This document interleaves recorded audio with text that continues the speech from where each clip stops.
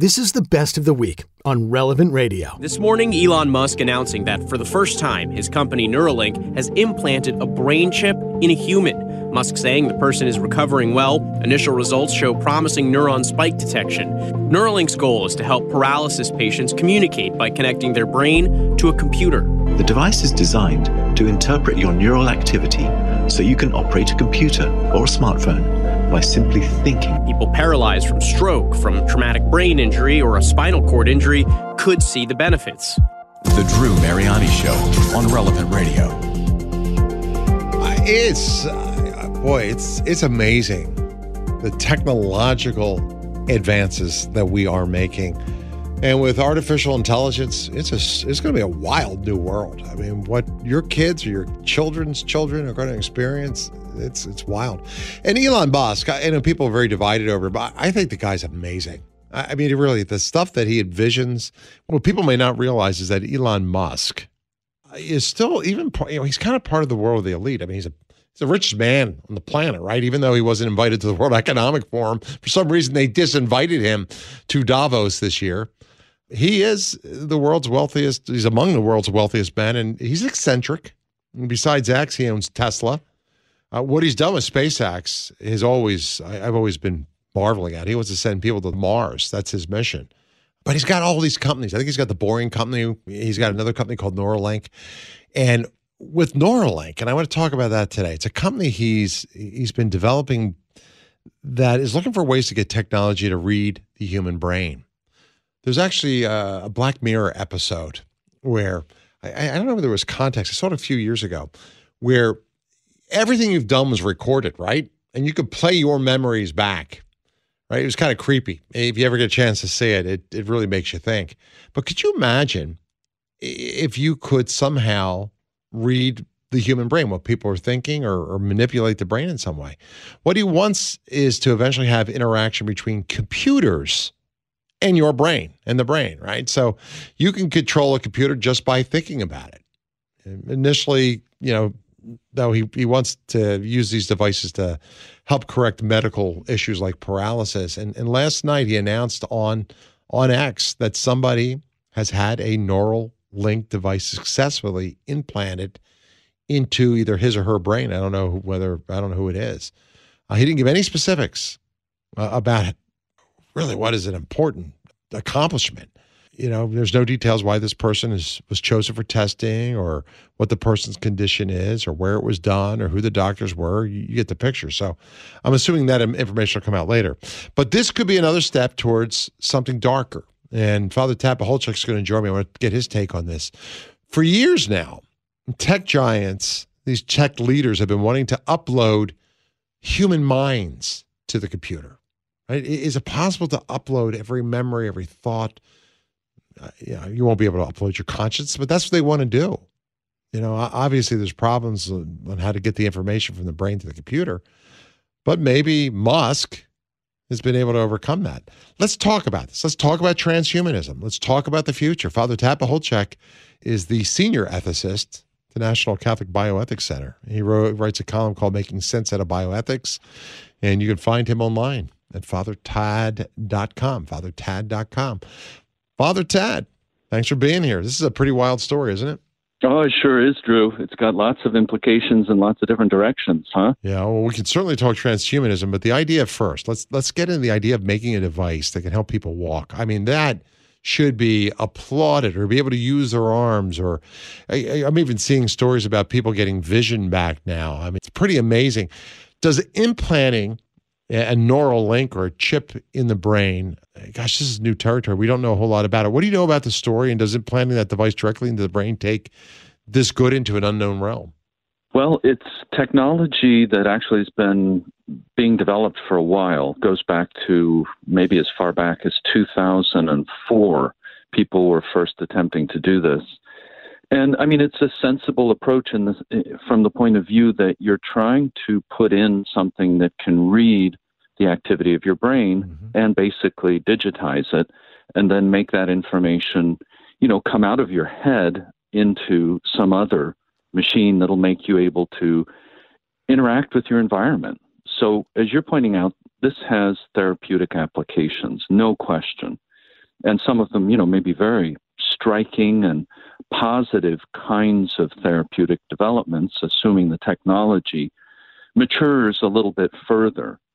Are there concerns? Yeah, there sure are. I mean, we're very, very early in the game here, but, we can go through a raft of types of concerns around this technology that I think will make people, a little bit hesitant and say, oh, gee, we do need to talk about ethics in this arena as well. So for the physical, if I was paralyzed and I had the ability to walk again, I certainly want to do it, right? So let's just jump in right there and say, there is first, I think, a kind of very basic question, and I'm hoping that Musk has addressed this pretty carefully in the work that's been done up to this point, but it's a simple question of safety. So look, you're putting something inside the brain. What are the kinds of dangers you would anticipate? Infections, scarring, maybe. There could be some damage from the probe when you put it into the brain. There could be what's called cerebral swelling or cerebral edema. Bleeding might be a problem. And, think about this. You're putting it's sort of a net on top of the brain to read its signals. Now, what if you're in a really rough car accident or you're out there playing football and this thing gets shifted around in your head and the connections with your neurons get all interrupted and the thing doesn't work anymore? Right. I'm just saying there are practical safety questions that need to be smoothed out right up front, and hopefully that work is being done. We know so little about the details of what Musk announced yesterday that at this point we just can't say much more. Yeah, what we do know is that Neuralink was looking for a trial participant suffering from quadriplegia.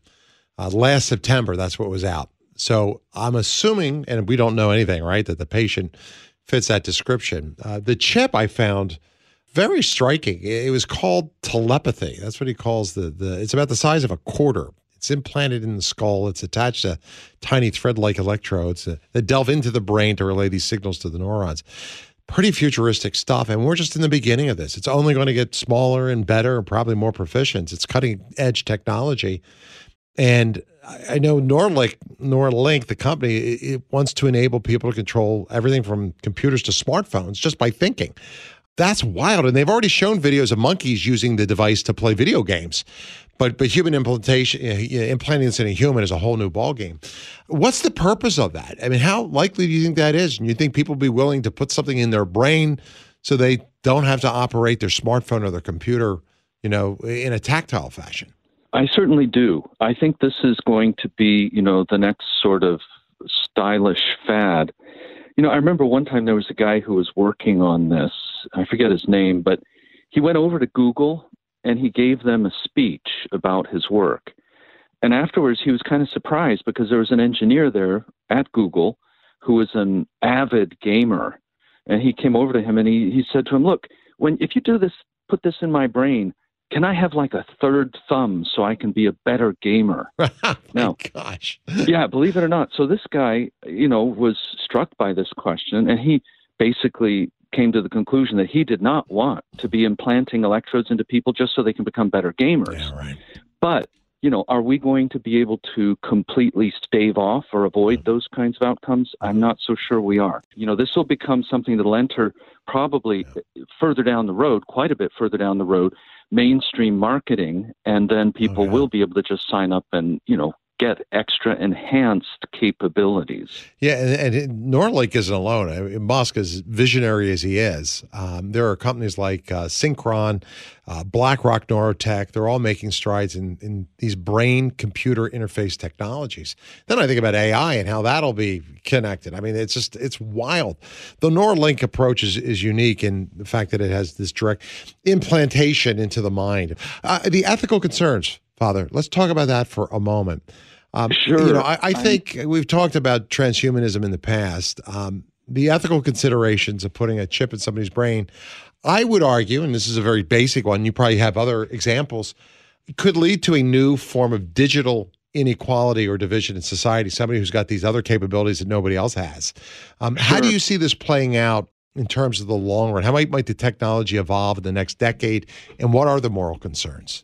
All right. So, I think you're right. There is this whole question of What about enhanced humans versus standard humans? And would you be setting up a kind of caste system where the rich and those who can afford this then, have far greater capabilities? That's certainly possible. I think there's going to be a lot of other interesting angles here that are going to probably emerge. So imagine a situation like this, that you go in, you get one of these things put into your head, and you're living with it, let's say for 2 or 3 years, everything's going fine, but some problem arises. And suddenly it has to be removed, and you have now this tremendous frustration personally, because you're transitioning from having been enhanced to being unenhanced now. And you feel like you're being left behind because you don't have this thing in your head anymore. Psychological stress, that could arise from that sort of thing. A couple other angles, think about confidentiality. You've got these probes inside your head, and they're going to be collecting data. And the question becomes, as you extend the reach of this into other parts of the brain, what kind of data is going to be collected? And is this going to be held confidential? Is this going to be sold to the highest bidder? Are there going to be, big pharma wanting to get a hold of this data for whatever reasons they have, ... I think there are also possibilities here, Drew, maybe in the direction of getting intrusive with these things. Imagine you put these things into children's brains and they're sitting in school learning things and learning also how to use these chips. But at the same time, you can monitor the kid's attention span. And if they're sort of not paying attention, you can, oh, hey, you sitting over there, why aren't you paying attention? Or you've got workers in a factory and they're having lapses of attention and they're not, assembling what they're supposed to be assembling so well because you're monitoring them remotely because of this thing in their head. I think there's an intrusiveness piece here that we got to be careful about. One more example. Yeah. What about non-voluntary implantation of these things? So, forced implantation, for example, of these chips to maybe neuter certain criminal behaviors. That's a possibility.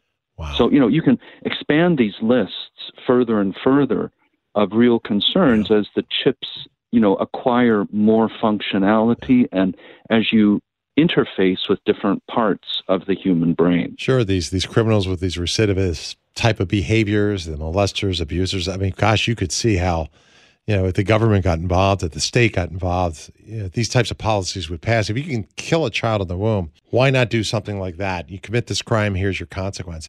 Well, Father, thank you. I don't know if you're writing about this at the National Catholic Bioethics Center, but if people want more info, what's the best way to do that? Yeah, through ncbcenter.org or through fathertad.com. Hey, I look forward to our next conversation. Thanks for stopping by. It's always good to talk with you. Well, great to be with you. Thanks so much, Drew. You got it. It's Father Pacholczyk. I'll be praying for you. Have a wonderful day. Hey, like what you just heard? Then share it with your family and friends. And thanks for listening.